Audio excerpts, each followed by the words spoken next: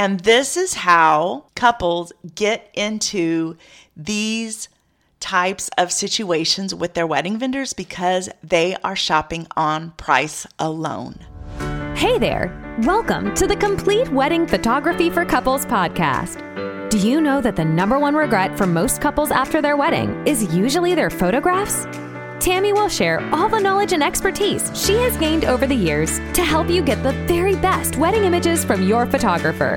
The conversations on this podcast are going to help you understand how almost every decision you make for your wedding day directly affects your photographer. Tammy is going to give you the knowledge and awareness you need to create a nearly perfect position for your photographer to be in on your wedding day. And that means better images for you to remember your special milestone. Tammy Blaylock is an internationally awarded, nationally featured wedding photographer and published author. Since 2010, she has excelled in helping each of her couples capture beautiful, emotive images from their big day. Tammy wants your wedding day to be as perfect as you do. So tune in and listen up, because this episode's about to begin. All right. Hello, and once again, a very warm welcome to this little corner over here of this gigantic, consuming little pocket of the podcast world. If you found me and you're listening right now, I just want to welcome you here and thank you so much for listening. I hope you're here today to tune in and learn just how you can help set your wedding photographer up for success and eliminate all the obstacles and challenges that you didn't even know that you might be creating for your wedding photographer. I am so happy that you're here. So this past weekend, I helped to celebrate my good friend, Chris. I met Chris back in 1990. Now, I remember this meeting very well, but he has absolutely zero recollection because I met him through a fellow soldier that I was blessed to meet and become really good friends with back in basic training, Monica. And she ran into Chris in basic training and they started dating for a while. But I guess when we got shipped out of basic training and they got placed in their first duty stations, they lost touch for a while. And it wasn't until they kind of reconnected in BNOC, I think, which is like another training for when you become an E5 or above. That's when their romance kind of rekindled after AIT. So it had been several years.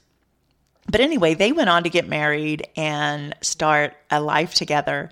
And it wasn't until sometime in the 2000s that Monica and I found each other again. Long after, or sometime after, well, I guess I had kind of kept in contact with her mom before. This was before Facebook existed, so I kept in contact with Monica's mom.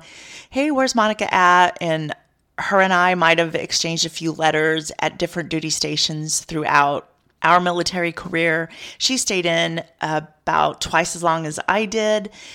And then once Facebook was born, we stayed in contact that way. And then maybe about 10 years ago, we actually started meeting up face to face. And then about 2 years ago, she moved to San Antonio. Her and Chris were setting up to retire. So we've been able to hang out a lot in the last 2 years. But this past weekend, we celebrated Chris's birthday and it was a lot of fun. Anyhow, you didn't come here for that. Let's get into today's topic. And it's part 2 of real life stories about professional, and I'm using air quotes, professional photographers behaving badly. So these are real true stories from my book, from other photographers, from other venue owners, and from other wedding planners about things they have witnessed in their careers, about things they have seen. And these are just stories to stress the importance of why it's so important to properly vet your vendors so that it can give you examples of why it's so important to vet your vendors and to kind of give you examples of the situations that it can put you in or the kinds of situations that it can put your other vendors in on your wedding day. If you want to know all my tips for properly and completely vetting your vendors for your wedding day so that you have less of a chance of being put in these kinds of situations, tune into episodes 18 and 40, and I will put those links in my show notes so that you can easily get to those. This is not in my book, but I want to start off with just briefly telling you of a story that I learned about late last week in one of my Facebook groups. So there was a female photographer shooting a wedding, and there was a team of videographers. I don't know if they were all male, but I know that at least one of them was a male photographer. And for most of the wedding day, the team of videographers had their owner present. But at some point before the cake cutting, the owner of the videography company left. And when the owner of the company left, this one male videographer in particular started acting out very aggressively towards the female photographer. And I can't remember all the examples that she mentioned in her Facebook post, but the one, so to speak, that broke the camel's back was when it was cake cutting. And she did mention that the male videographer been using this really long lens all day long. So he was shooting back from really far. He wasn't getting up close and personal to any of the timeline events during the wedding day. So he was shooting back from real far. But during the cake cutting, she had on a wider lens. So she was a little bit closer to the cake cutting than he was. I just have to input a little bit of my own 2 cents here. When you are, or at least when I am photographing a wedding day, when I am looking through my viewfinder, there are about 17 billion things going through my mind. I am looking at what I'm photographing. I am seeing how these people are interacting with each other. I am looking at my shutter speed. I am looking at my ISO. I am looking at my aperture. I am using my eyes to glance around all 4 edges of my image and seeing what is protruding within the image. I am looking at the background of my image and seeing, are there any obstructing things going on in the background? I'm looking at the foreground of the image and seeing, is there anything that is impeding in the foreground of the image? I am listening to things that are going on beside me or behind me, trying to gauge, is that something that's more important that I should be photographing in the moment? I am trying to ignore the fact that my back might be hurting or that I have to go to the bathroom. I can't tell you how many things are going through a photographer's mind in the moment. And, I'm also trying to keep in mind, where are my videographers? But sometimes, trying to keep my mind on my job for the couples, there are many times during the day when I forget, I forget where my videographers are. And this story about this female photographer and the run-in with this male videographer, this may have been her case. She may have forgot that this male counterpart videographer had a 300 millimeter lens or whatever she said he was shooting with that day, which probably was a little bit overkill. She may have forgot that he was shooting from that far back, and maybe that wasn't the best lens choice for him at this moment. Anyhow, during the cake cutting, she was probably using the best lens for the moment for her job at that second. So she was up shooting the cake cutting a lot closer than he was. And I guess that was his tipping point, that she had been in his shots all day. And he very aggressively came up from behind her, no warning, no verbal words were exchanged at all, grabbed her literally by the seat of her pants and jerked her back very physically and again without warning, and literally lifted her off of her feet. And now she is considering pressing a criminal complaint against this other vendor. So my question to you is, how would you like all of this drama surrounding your wedding day to be unfolding because you didn't fully vet your vendors or read enough Google reviews or ask enough other wedding vendors about the reputation of this videography company? Because she also goes on to state that when she said she was just fuming that he did this to her, he embarrassed her, he hurt her, and he really overstepped his boundaries with this female wedding photographer, that when she complained about it to a member of the other videographer team, that this other videographer said he acts like this all the time. So he obviously has a reputation for doing this. So that tells me that there was a possibility that the couple could have found out about his behavior before this company was hired, and maybe they could have not have picked this company. It also tells me that the owner is not acting responsibly with this employee or contracted worker or whatever he is in relation to the videography company.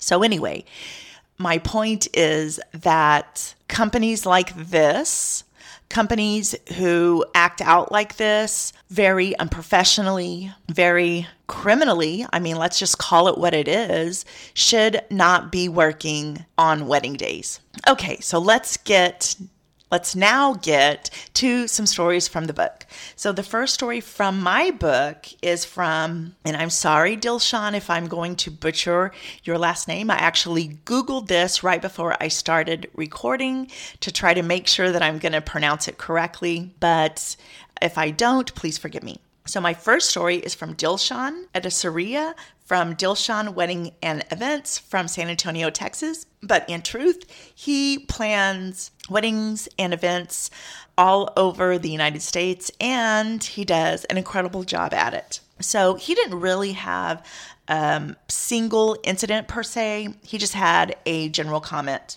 So this is what Dilshan had to say. Mostly, I've just noticed some photographers disregarding certain protocols set forth by other vendors, namely the planner and the venue, such as taking more time than allowed for first look, couples photos, etc., after mutually agreeing to the timeline in the pre-planning meeting when they could have just asked for more time, drinking alcohol during the event, not dressing appropriately, and not reading or adhering to instructions, pre-planning to logistics like loading in through the lobbies instead of the loading dock.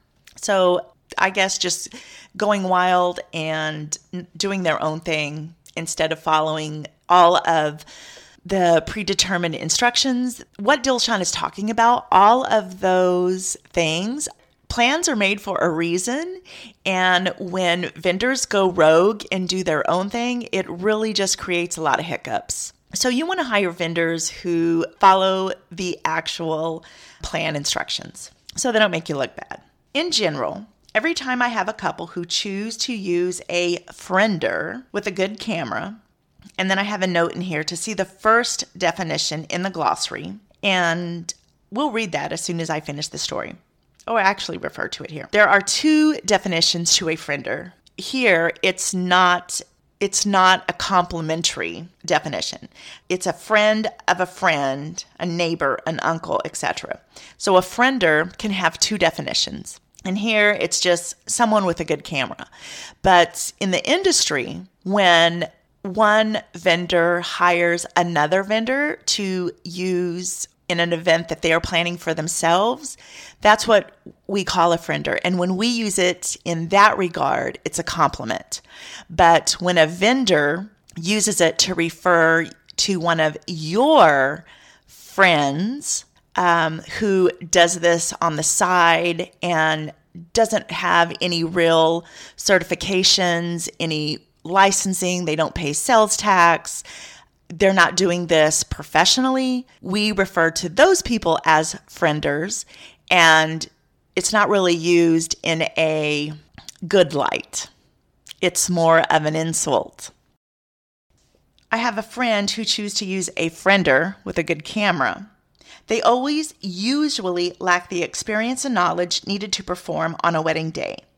They may have a pretty Instagram feed with nice pictures of sunsets and flowers, but have really no familiarity with how fluid a wedding day is and the challenges it presents. In turn, so much time is wasted on waiting for this photographer, in quotes, to get the shot, change lenses, decide what angle to take, or how to pose the couple. The wedding day is too late to discover that they have no wedding experience. All right, my next stories are from Chriselle Bonds with Delightful Little Events of San Antonio, Texas, and she actually gave me 3 examples that she wanted to share with us. So example number 1 is, this photographer was impossible to get a hold of.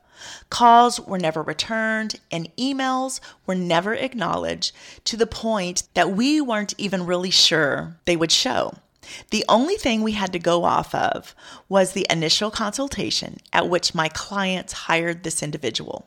It was extremely frustrating. They showed up on wedding day totally clueless with regard to timelines and logistics. We got them through that, only to go through the same thing again when it was time to retrieve the photos. It was months later, and only after threatening to sue, my clients finally got their pictures, and they were subpar at that. After the wedding, all the excitement and expense, the pictures are all they have left. I felt really bad for my couple. Example number 2. This was a husband and wife duo. Their contract clearly stated they would not speak to anyone but the marrying couple. I made several attempts to warm them up and avoid this. Couples hire a team to carry out their day and ensure they aren't having to take care of the little things and stresses that arise on the wedding day. I didn't want them to have to worry about directing the photographer, etc. They did not share this philosophy with me. Wedding day came around and they literally would not direct any questions or concerns to anyone but the couple, down to where do we sit and who is going to serve our plate. It was literally the most childish tactic, and to say I was annoyed to the fullest is an understatement. I didn't have a choice but to sit down and allow the couple to endure them. After all, they hired them and agreed to the terms of their contract. Example number 3. This was also a husband and wife duo. They showed up to a wedding in some pretty interesting and definitely unprofessional attire. It was almost as if the wedding had interrupted their picnic day at the park. The venue and wedding were pretty elegant to the point where they should have felt out of place showing up like that. They were very casual and nonchalant throughout the night, much like their outfits. They seemed to be mostly worried about when dinner time was and finding ways for us to speed up the timeline. These are experiences I can tell you about now and look back at them thinking it may have been a little funny. It was nerve-wracking and beyond disappointing at the time. I will say lots of lessons were learned, and a lot of communication now happens on my behalf prior to wedding day. I have learned to be extremely thorough, ask the right questions, and ensure that I form the best team possible to carry out any event. My next story is anonymous, but I can tell you that I do remember this came from a venue owner. All right. Some things we see are just unreal, like the time the photographer remained barefoot from dinner on, sitting on the stage behind the DJ in full view with their feet propped up during breaks and when eating dinner. Or the timeline got off a bit and the couple's first dance got moved back. When it was time for them to move into the first dance, the photographer was in the bridal suite eating and told the coordinator they can wait. The bride ended up having to go into the suite and have words with the photographer before they finally agreed to come photograph again. In the hundreds of weddings we've had, never have we had a photographer have issues with our lighting until last year. The photographer refused to photograph the details of the reception hall prior to the event with the lights on, nor would she photograph the ceremony because the lighting was impossible to edit. It was the worst, and this is in quotes, the worst she'd ever seen, and everything would be mustard yellow. So the bride literally got married in our chapel, and let me just interrupt and say this is an outdoor chapel with open walls. So the bride literally got married in our chapel with no lights on, not even the chandeliers. And the photographer, not realizing she was speaking to an owner, went on multiple rants about horrible lighting, how the buildings were designed, etc. We have also had many photographers that don't agree with the timeline they were given, so they make their own and hold up the flow of the event. This has resulted in the rest of the evening completely being thrown off, cold dinners, misphotographed moments, etc. We had a bride who was adamant that she wanted to enjoy the second half of cocktail hour. Because of this, she wanted to start photos early before the ceremony and have just a quick few shots right after dinner. The photographer not only was late, but after the ceremony also kept the couple held up 20 minutes past the cocktail hour end time. So much for making it to cocktail hour for that couple. Wow. That was a lot of different ways to kind of screw up a couple's day. I'll just comment on that last example. If your couple tells you they want to enjoy cocktail hour with their guests, the photographer needs to get them to cocktail hour with their guests. All right, this next one is a short one, and it is from Anonymous. I once second shot for a photographer who captured the entire reception sitting in a chair, which they never moved. I hate to think that the only quote-unquote variety the couple received were from my images. I literally ran around for hours trying to capture as many angles as I could. All right, and here we are with the last example from moi. This is an example from me when I was second shooting. Early in my career, I second shot a wedding with a photographer who used nothing but 4 gigabyte, tiny and much less expensive memory cards on a single card slot camera. That is me implying she was not backing up. It took her months to return my 32 gigabyte cards to me. So I shot on 2 cameras that both had dual memory card slots. So I was backing up. So I kept a card for me and gave a card to her so she could dump the images on her computer.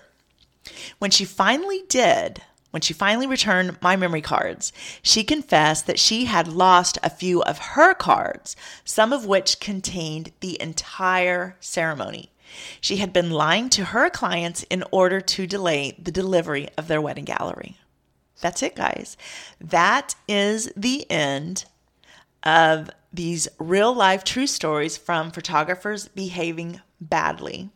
And these are a lot of reasons. These aren't all of the reasons. These aren't all of the nightmare stories out there that exist in the world. These are just a few handful of stories that I solicited from venue owners, wedding planners, and other photographers that I know.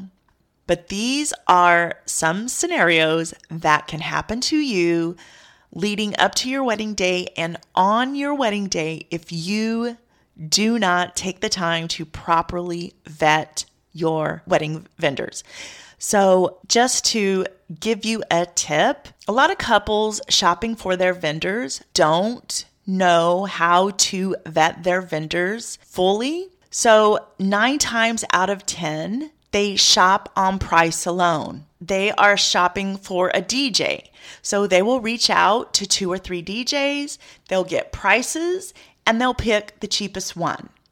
They will shop for their photographer. They will reach out to 2 or 3 photographers whose work they like. They will get prices and they will pick the cheapest one. They will reach out to wedding planners.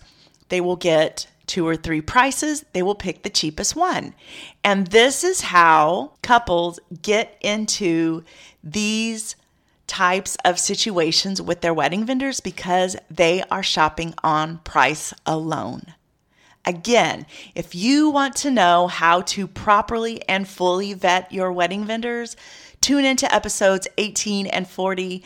Again, those links are in the show notes. Thank you so much for listening today. If you loved this episode, guys, I am begging you to please share a screenshot of wherever you're listening and post that up on your Instagram story. You can tag either Complete Wedding Ed or @agirlphoto. If you loved this episode, just a quick reminder that my book is available on Amazon and it's Prime eligible. If you have a topic you ever want me to cover or a specific question you want me to answer, all you have to do is send me an email at Tammy, Tammy, @atagirlphoto, atagirlphoto.com. And lastly, I would love for you to subscribe and leave a review from wherever you're listening. I would be entirely grateful for whatever kind of help that you are willing to give me in order to help me grow this podcast. If you want to know more about me, my book, or this podcast, all you have to do is log on to CompleteWeddingEd.com or atagirlphoto.com. All the links to all the things are in my show notes.